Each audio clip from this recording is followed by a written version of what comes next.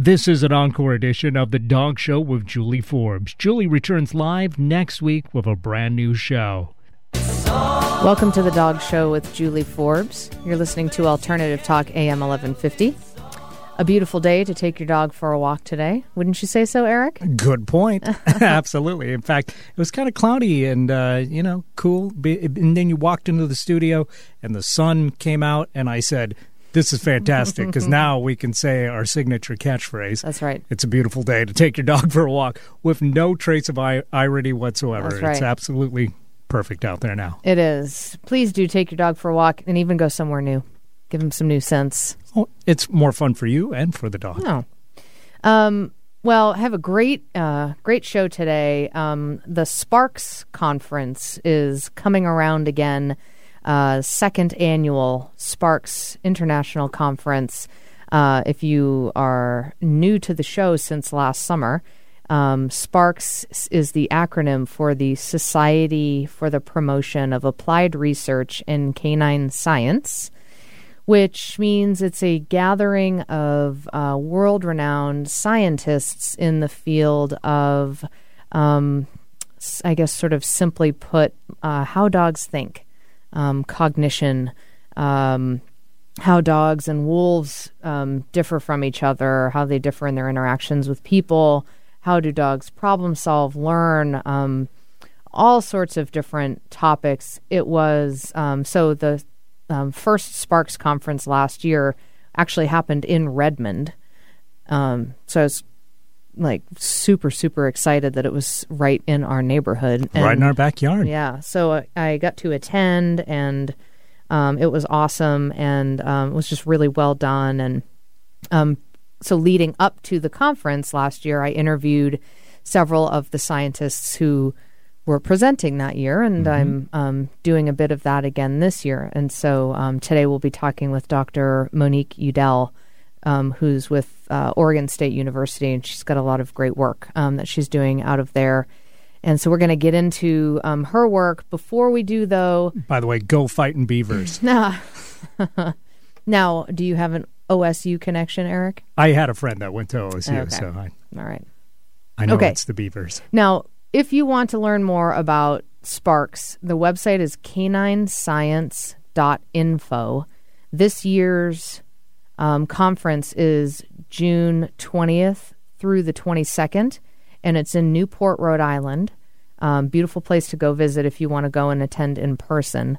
And if you can't go and attend in person, you can watch it streaming live. There's lots of other ways to access the conference. And you can, get a membership through Sparks, and they have different levels of membership and stuff. So all that information is on caninescience.info. So we have on our line from Oregon State University, Dr. Monique Udell. Welcome to the Dog Show. Hi, Julie. Thank you for having me. Yes, my pleasure. Thanks for your time. And so lots to talk about. First of all, tell us about, the work that you do and your kind of focus in your field of work and what you study.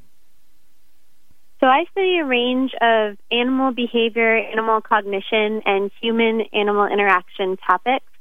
Most of my work right now that involves dogs is looking at things like what kind of attachments do dogs form to their owners, or if they're in a working relationship, or if they're in a shelter, what kind of attachments do they form to the people around them, or do they form attachments to the people around them, and how long does that take?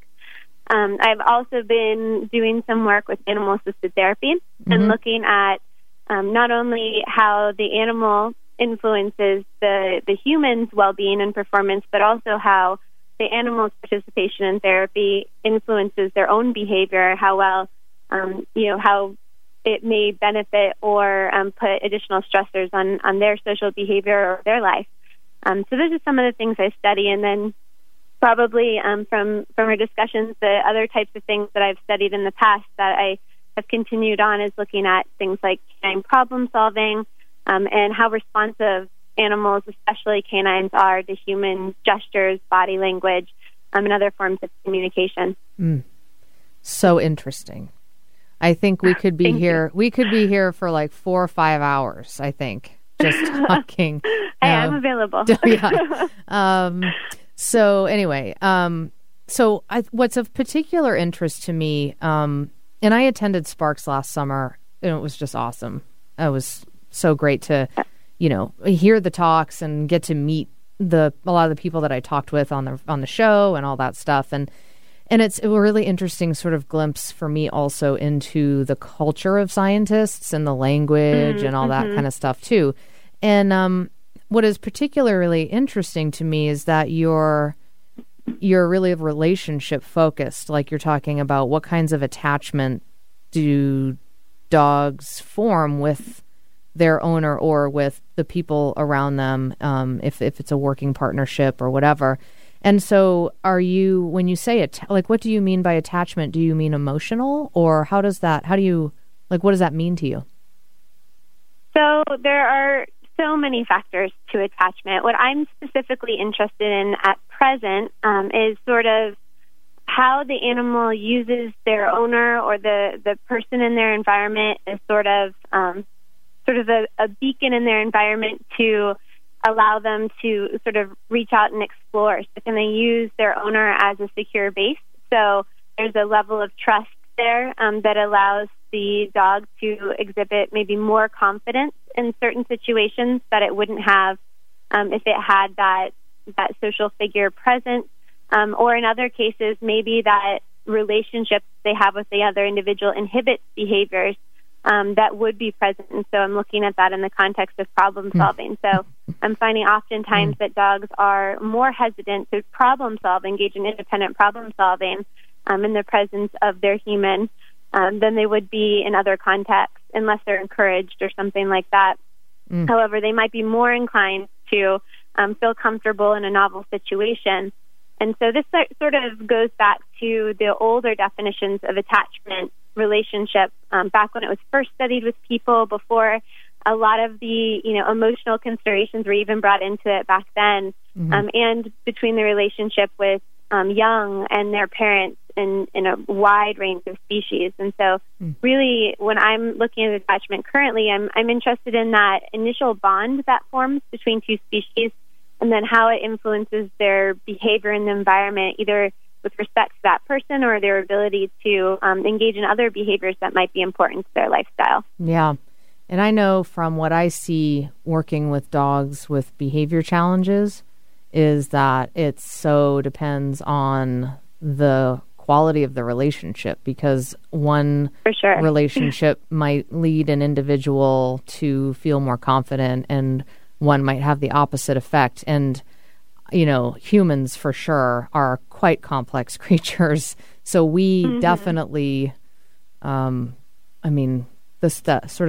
stuff that we sort of put on our dogs unconsciously oftentimes too, and how that impacts their behavior and their experience of the world and all that stuff there's just a lot to it. It's really interesting. Yeah, it's true. And one of the other things with attachment is that there's whether or not an animal is attached. So do they have a bond? But then there are also, like you're saying, these different styles of owners. And as a result, we see different attachment styles in the dogs. And it's not necessarily that, one owner is engaging in behaviors necessarily that are better or worse. But they definitely do have different influences on the dog's reciprocal behavior. And so in some cases, an owner that loves their dog just as much as the next person may behave in slightly different ways that change, the outcome for their dogs. And so I'm looking at things like the relationship of those different relationships that humans and dogs have on the likelihood of separation anxiety, or the likelihood of that dog being successful in other environments if it needs to be rehomed. So you can use those prior experiences that are just inherently so different and ask what kind of effect is this having on not only the social behavior of the dog, but also the individual behavior, and how does that impact their success in different environments. And how, I know a little bit about attachment in people, human to human, and that in just that I know that there's sort of been defined some different sort of not categories, but this type of attachment versus this type of attachment versus this type, and it depends. It's Sure. based off of the person's experience with their own parents. And I wonder if you had all of the information about the humans whose dogs you were studying, and I wonder if there would be any sort of correlation between the human's attachment style and how that translates.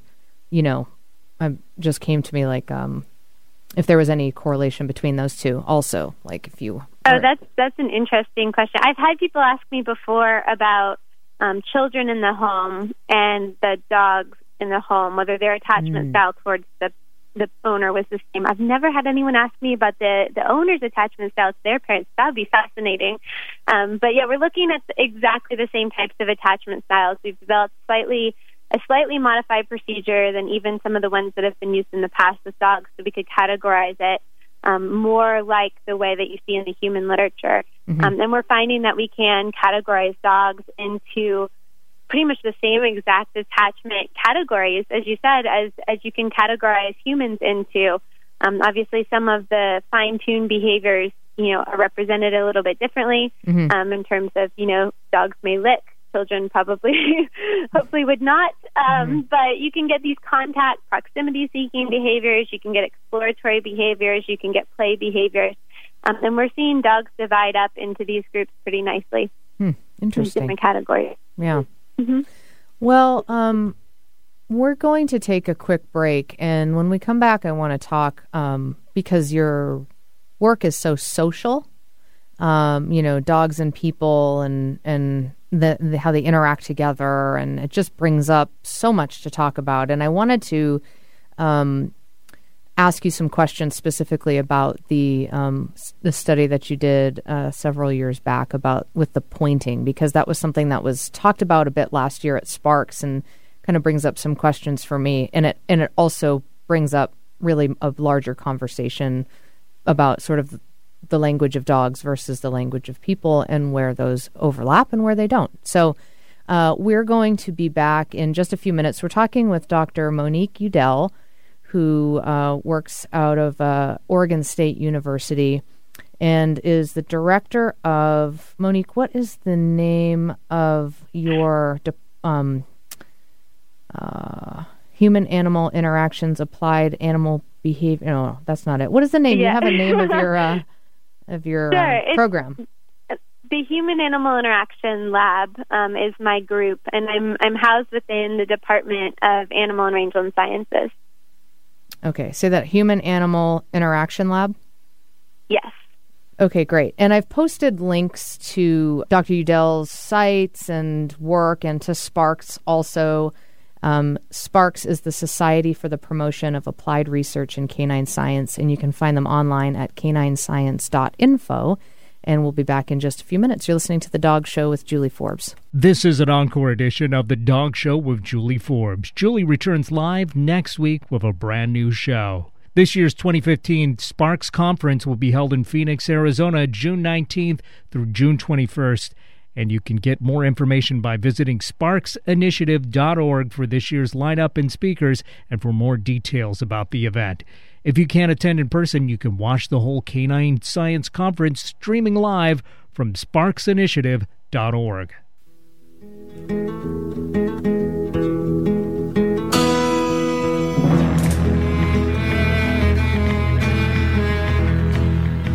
I love my dog as much as I love you, but you may think my dog will always come through.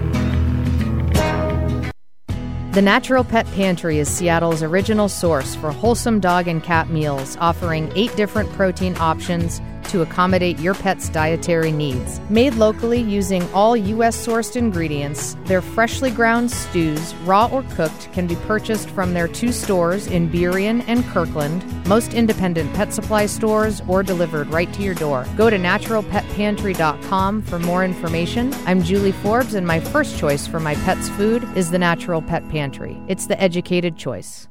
This is Martha Norwalk, every Sunday morning beginning at 9 a.m. Thanks in part to Anti-Icky Poo, the product that gets the stink out. We cover the world of animals. This week, June 14th, it's a harmonic and energy shifting Sunday with Jude and Paul Ponton from Whispering Dragon in Seattle. They'll be back in the studio with their acutonic forks, Tibetan bowls and bells, puas and rattles, ready to do remote sessions for you, your animal friends, your home or business. Open phone lines throughout the show, so call in early. Martha Norwalk's Animal World, Sunday morning, 9 a.m. to noon, right here on Alternative Talk, AM 1150. Pure Air's powerful formula lets you eliminate pet odors safely. It's strong enough to effectively get rid of smells like urine, plus stronger odors like those that can be caused by illness. Pure Air is safe enough to spray directly onto people, animals, or use in the bath or laundry.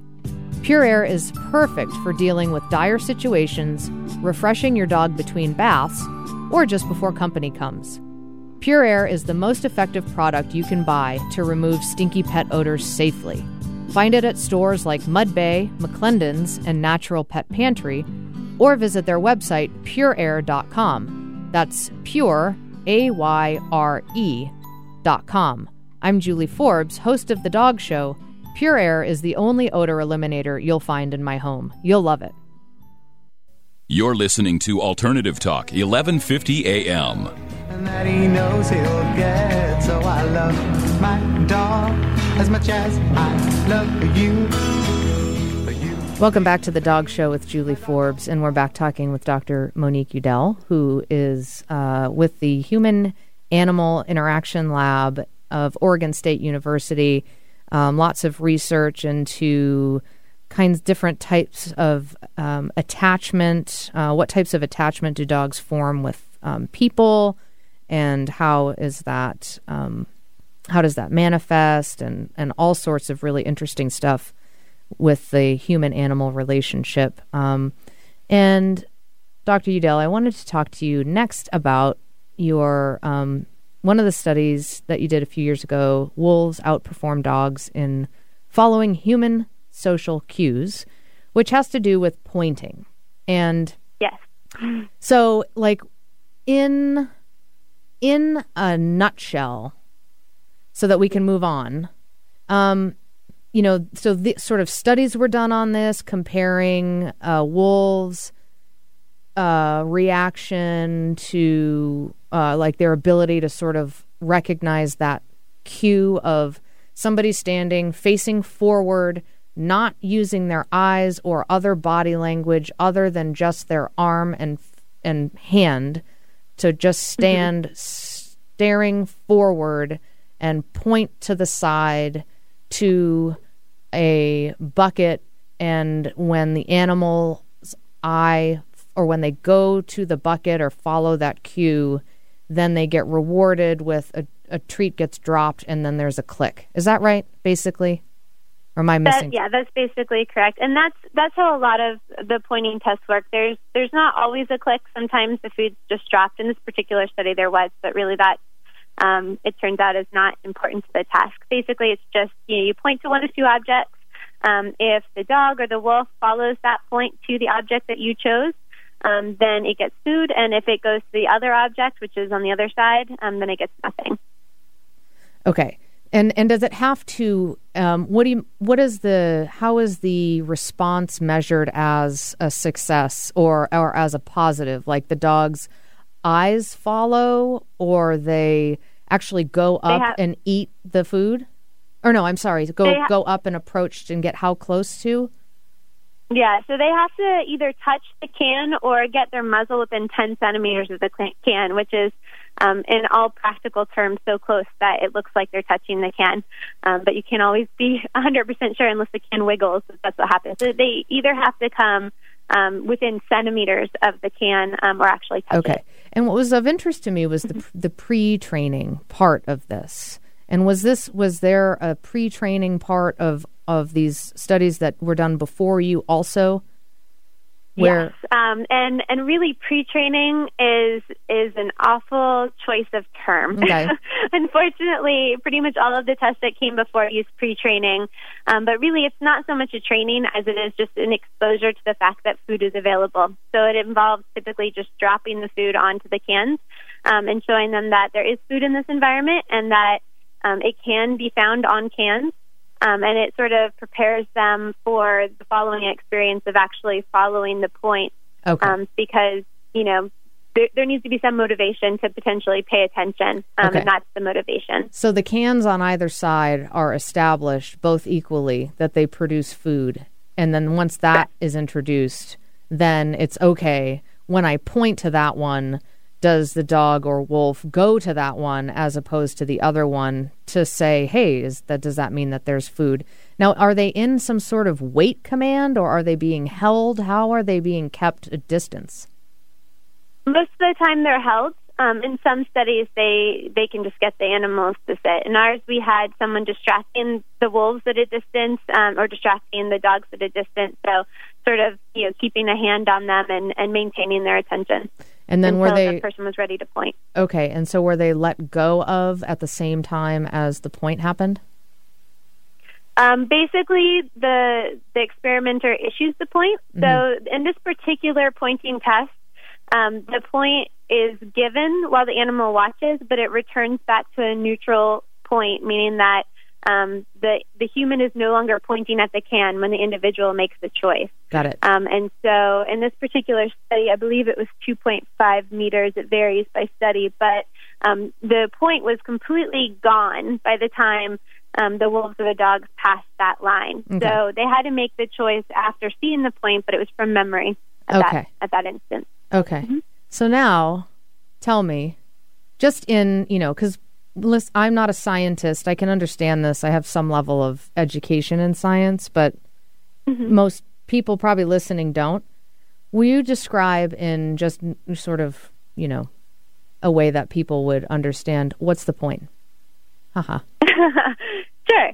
So the basic idea here is we want to see whether the dogs and wolves are really paying attention to what we're doing. So are they really aware that the human is over there, making this point in the first place, and do then they reliably go to where that gesture indicated? So are they capable of using human actions or using cues to inform their behavior to their advantage in the environment? Okay. And what this tells us is it's sort of, for me, it's a proxy of how often they may do this in their day-to-day lives. How have they learned that humans are a valuable source of information in their lives? Yeah.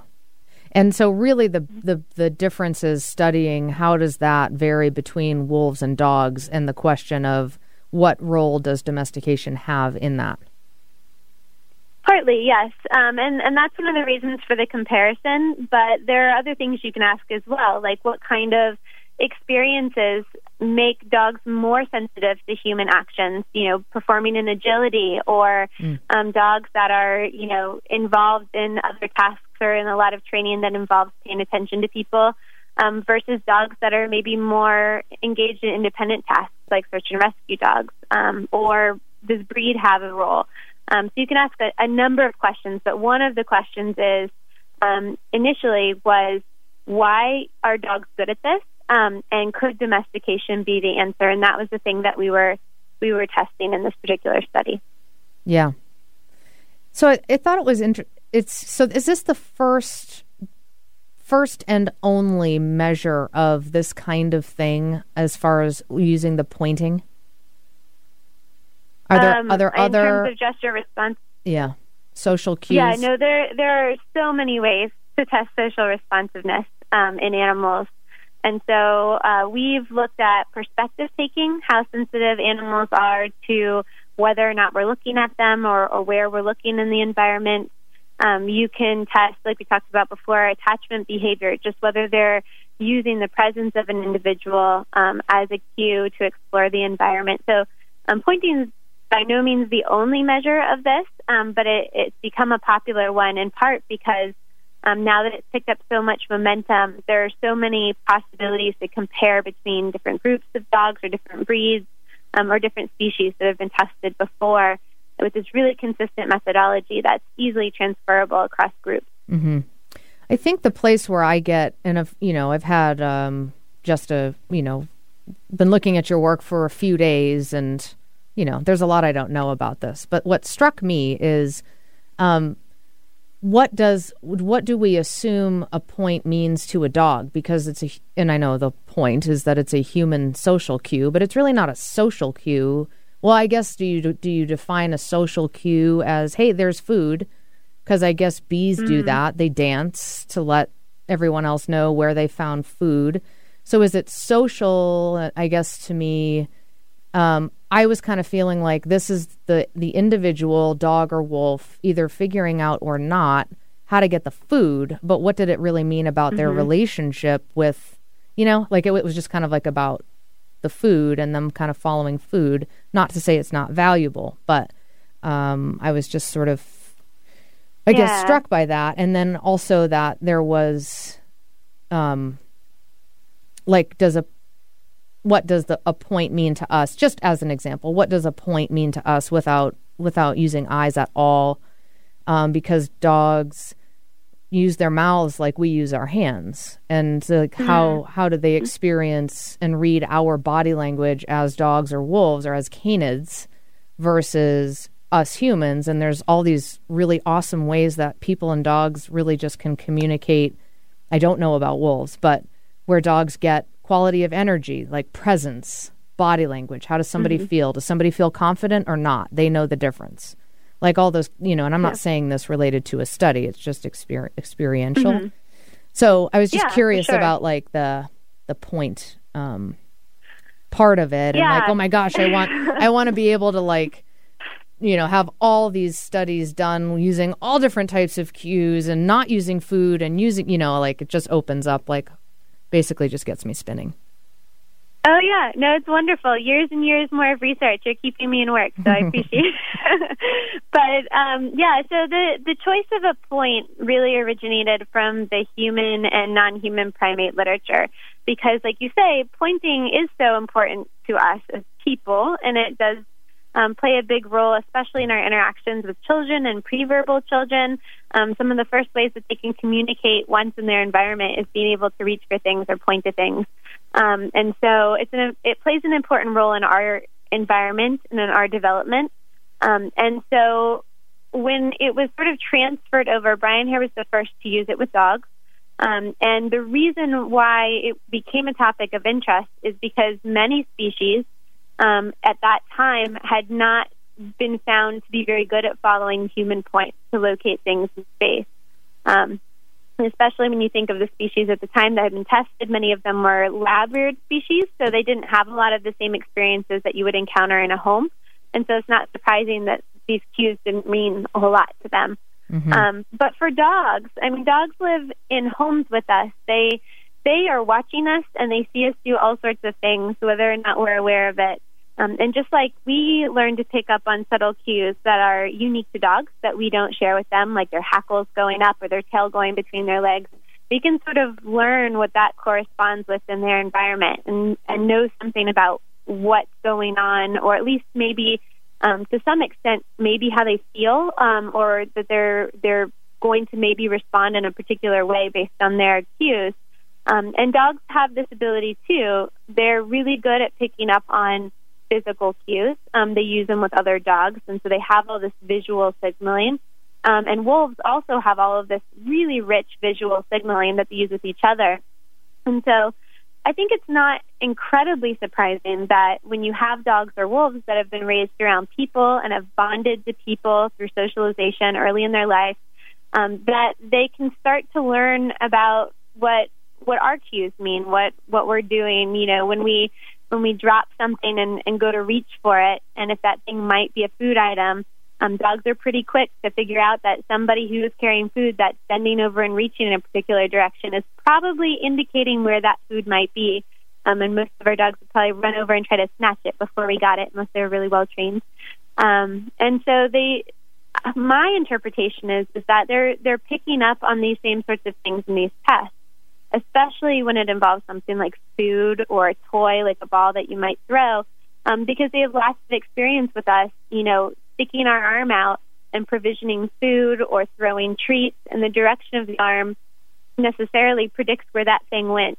And we also find that dogs and wolves are pretty good at following pointing with the foot, because probably for the same reason, when we kick their toys or kick their balls, the direction of our foot predicts where that thing went. So they may use those cues more than we realize in their home environment.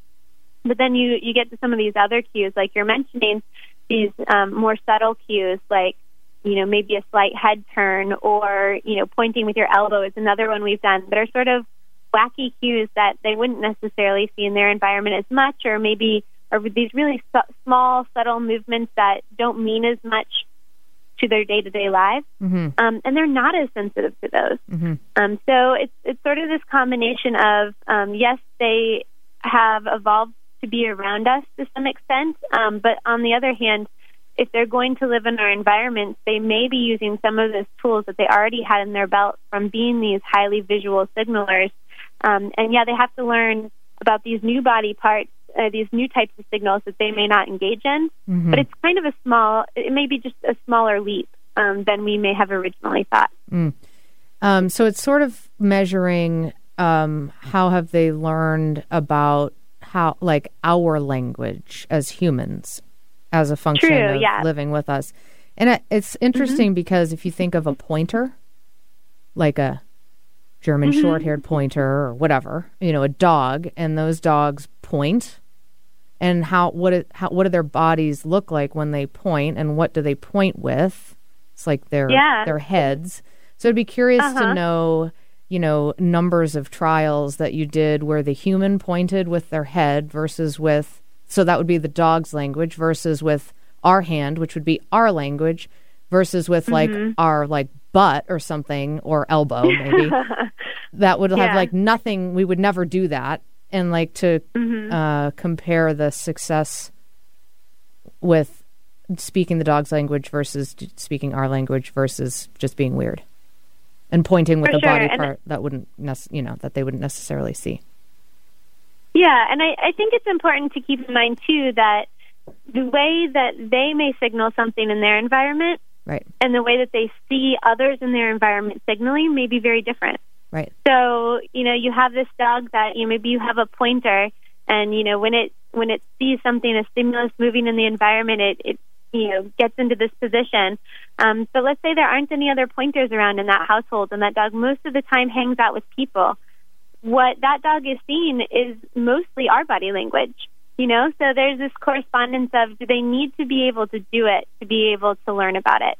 And so that's sort of the question. But it's interesting. We've done all sorts of gestures, not just pointing. We've done, bending in the direction of the target, which is kind of similar to the type of, sticking your head out that you'd imagine. We've been, just looking at the container, and you get great variability. Different dogs are more or less sensitive to different types of gestures, which I think maybe even lends further to the idea that dogs are learning strategies for successful communication or successful interpretation of cues that are important to them in their environments and aren't necessarily all going to respond the same way to the same things. Yeah. And that's, I think, an important point. And you spoke to this in your discussion just about, an individual's, rather than it being like purely a genetic difference based off of domestication, that it might have, and correct me if I'm wrong, but that it has maybe more to do with the individual's experience, upbringing, relationships, all of these other factors that play into it, rather than just the difference. Our study suggests that environment and development affect a social animal's ability to react in situation-appropriate ways to the social cues of other individuals. I mean, we see that with humans. There's some humans that run around shooting, that kill people, and there's people, they're, not genetically different species-wise from like me. I would never do that. So it's interesting. Yeah. There's just a lot of evidence for this variation. And I think that's an example of our understanding evolving, that, science is sort of an ongoing changing process. And, these ideas are put out there, but then we have to test them and say, does this hold true in every case? And now we're finding that wolves can be good at this, can be very responsive to human gestures and actions and attentional state. They can seek out affection. But it depends on their upbringing. If they're raised in a particular way where they're, constantly being cuddled by humans and they stay around humans for their entire life, they're going to show more of these behaviors than, if they were raised in a different way or maybe living in the wild. we shouldn't necessarily expect them to act the same way. And now we're seeing this with tons of other species. It's really been interesting over the last few years where we're seeing others socialize a range of animals, including crows and jackdaws, and they've looked at elephants, and we've done bats, and animals that have been raised around humans and are also highly social are often good at these tasks. It's not just dogs, and it's not even just canines. To see a bat follow a point is a pretty interesting thing, and their body language is incredibly different. Yeah. But if those cues are valuable to them in their environment, it doesn't really matter if they do it. But if they can get good things by paying attention to that in their environment, then they often do. Yeah. It's really interesting.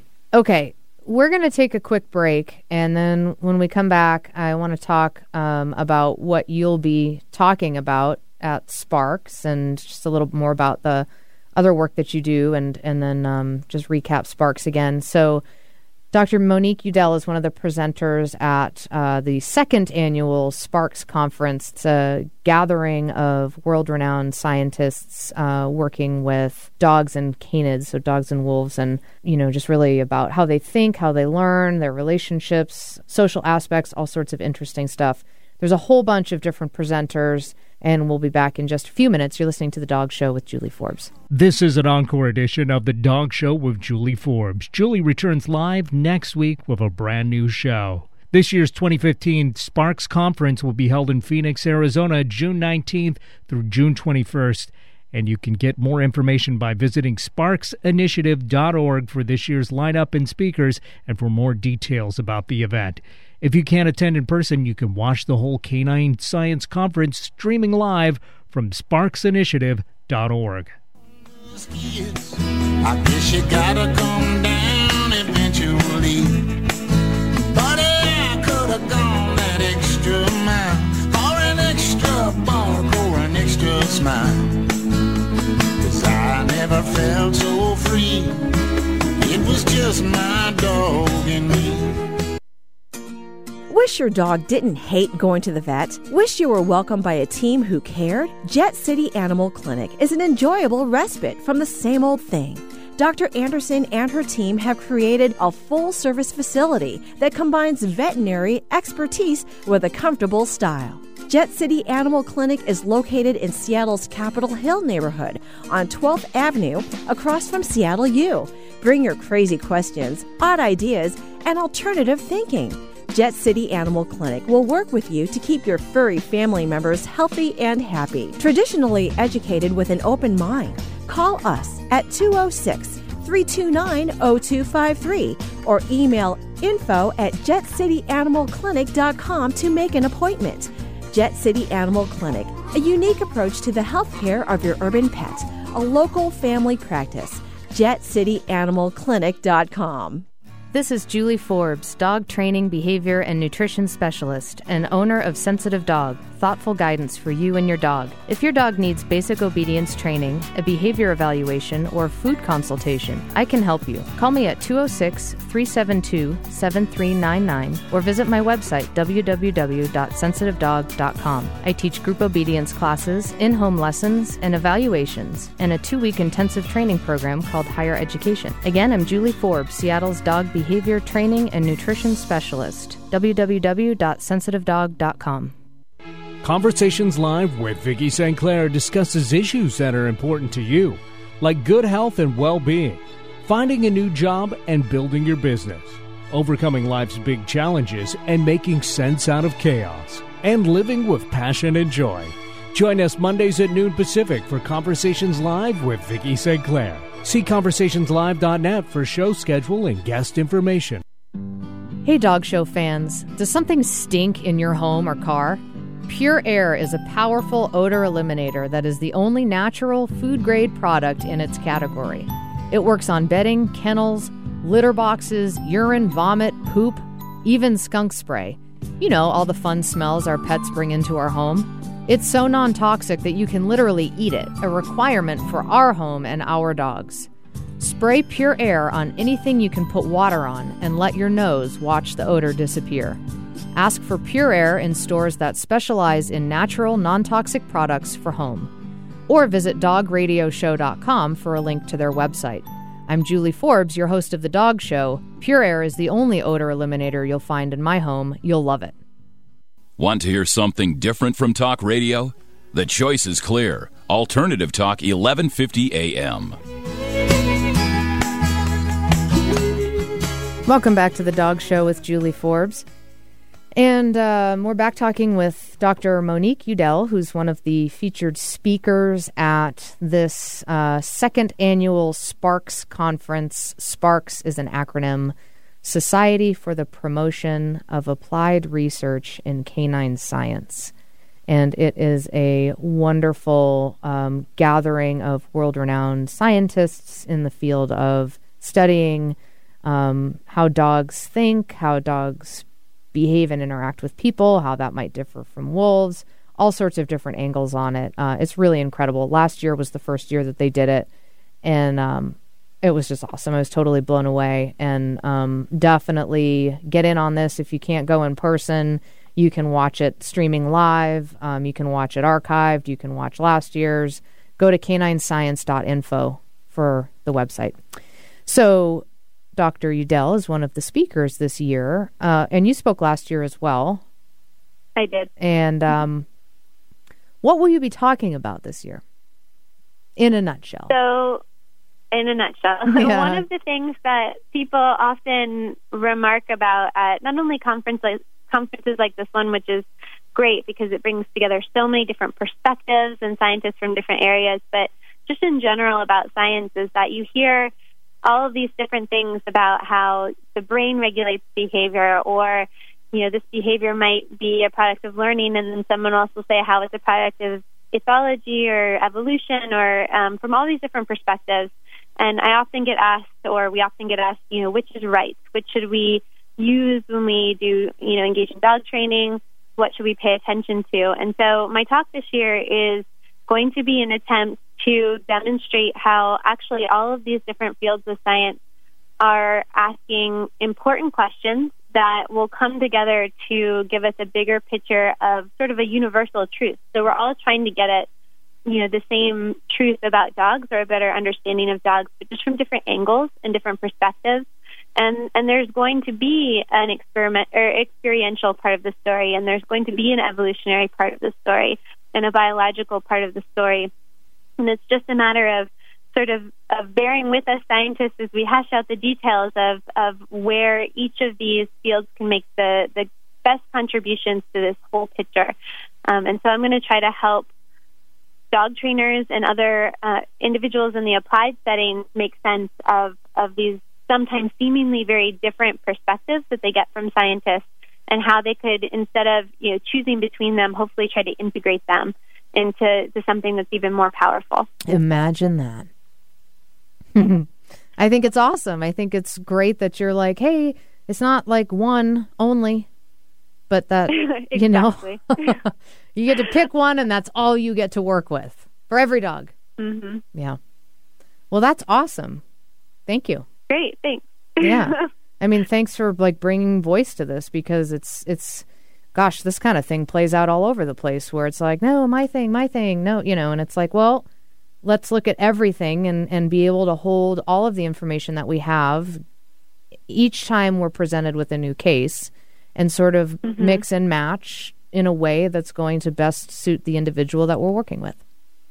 For sure. And it's a challenging thing to do, because it's not the way our society is set up most of the time. We live in a very competitive society, and just the portrayal of the way that science is done, and the conclusions that are put out there, it looks like things are in conflict in some cases when they aren't. And sometimes the scientists that appear to be in conflict get along well and are actually really good friends, and really agree with each other's work. And so sometimes there appears to be conflict where there isn't. And then even where there doesn't appear to be conflict, sometimes it can be really hard to integrate information, because the language used in different sciences is so different. So the vocabulary used in a behavioral learning theory field is incredibly different from one that's used in evolutionary psychology. I mean, the one term, function. What is the function of behavior? Means dramatically different things across fields. And so a lot of the confusion comes from this inability to translate this information across not only the sciences, but then translate it to a whole other field of animal training or animal care. So that's the challenge. And it's not an easy one, but I agree it needs to be addressed. Something that's just struck me that you said was where there may appear to be conflict when there isn't. And something that I just thought I'd throw out there for you and hear what you have to say about it is that one of the things that's kind of refreshing, I think, about working with dogs is that there's if there's conflict, it's apparent. I mean, assuming you know how to read subtleties in body language and hardening of eyes. I mean, it's not always obvious as far as like a full-on lunge and snap. But with dogs, it's like their experience is usually, if we're in conflict in this moment. And then when it's over, we're not in conflict anymore. And it's a difference between people who are very complicated when it comes to that kind of thing. And has it been your experience that with your work with dogs and wolves, like that have you ever felt like you've seen where there appeared or where there was conflict when there didn't appear to be? In terms of the work or in terms of the dog's behavior? In terms of the just dogs in general. Like that's something appearing to be in conflict. It's like they either are or aren't. So it's almost like something that is specific to humans as opposed to dogs who either are and are going to show it in that moment and then aren't. What you're saying. You know what I mean? Yeah. Yeah, that's an interesting point. I mean, and it does sort of coming down then if you're using body language as the signal, for example. Right. I think there are sometimes miscommunications, especially when you're talking about dogs with different socialization histories or maybe dogs of different breeds that have different physical features, where one dog is maybe trying to signal play and the other dog interprets that incorrectly and conflict begins. So I think in some cases there might be a disjunct between what one individual perceives as conflict and what another individual perceives as play. But whether or not does that conflict necessarily persist? Well, I don't know. To some extent, maybe it does, because I think there's some evidence that once dogs, in some cases, form an impression of something or someone in their environment as a threat, which you could potentially interpret as conflict, that can persist. I know my dog, when she was a puppy, had a couple of dogs in the neighborhood that were just nasty to her. Yeah. And she has not forgotten that a year and a half later. She knows who those dogs are, even if she can smell them around the block. Yeah. So I still don't like you. Example. Yeah. Well, when I was, when I finished talking, I thought of my male cattle dog.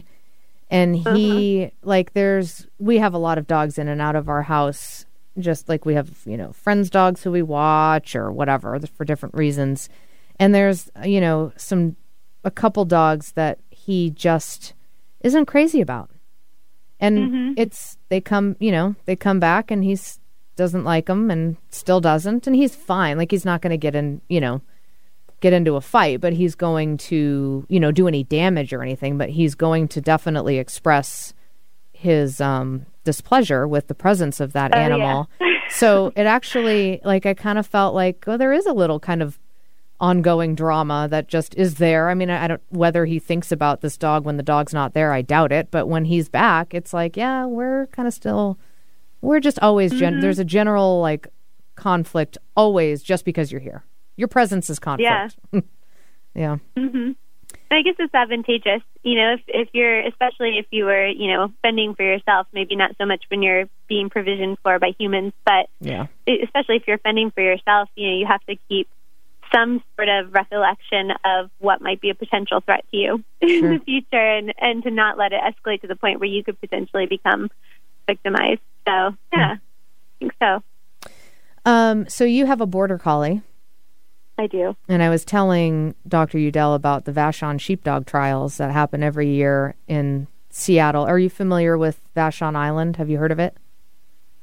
I haven't. I'm still sort of new to the area, so okay. I'm excited to hear about it. Yeah, it's just west of of the city. So we have a whole bunch of islands that are, a lot of them are north and all that. Vashon is actually directly west of Seattle, and it's just a quick ferry ride from West Seattle, and it's a great event. And when you said you had a border collie, I was like, you need to check this out because it's so awesome to watch them doing their thing and to experience the working relationship also between human and dog, and to experience that communication, and then also watch how the dogs.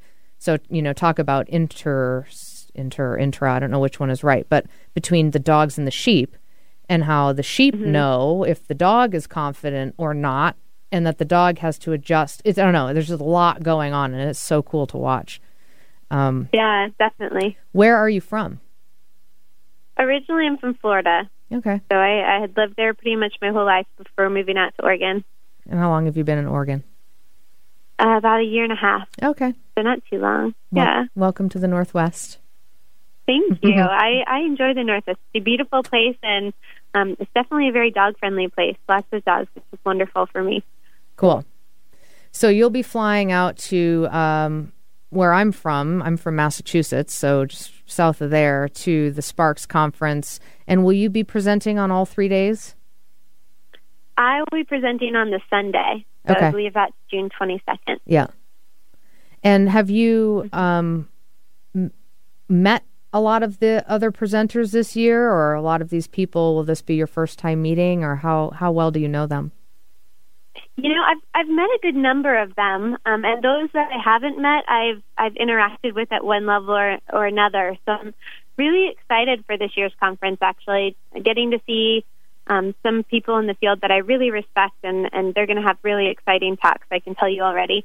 And others that I've been reading their work for years, and it's just really interesting, from personality to applications for dogs in shelters to the biology of all sorts of stuff, olfaction and vocalization. So it's going to be really interesting this year. I'm looking forward to it.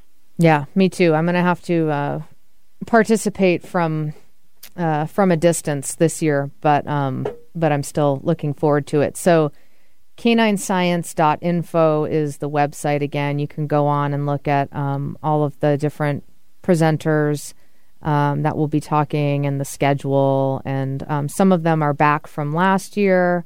Dr. Ray Coppinger was presented last year. Catherine Lord last year. Clive Wynn last year. I talked with Clive on the show last year too. And then you. And then some new ones also. Yes. So it's really, really a cool thing. So you do, you run, are you, I think it said that you're an assistant professor also at Oregon State? I am. I'm an assistant professor in the Animal and Rangeland Sciences Department. And within that department, I work with the Human-Animal Interaction Lab. I direct that lab. Cool. So what is the part of all of this, like, what inspires you to do this work? Like, what is it? Is there something that you're after? Or do you even know, like, where you're doing all of these, really formal studies and all that? Like, what is the motivation for you? My first reaction is I should say something like, I'm after the truth. And I guess I am in a sense, but I've always been fascinated by animal behavior.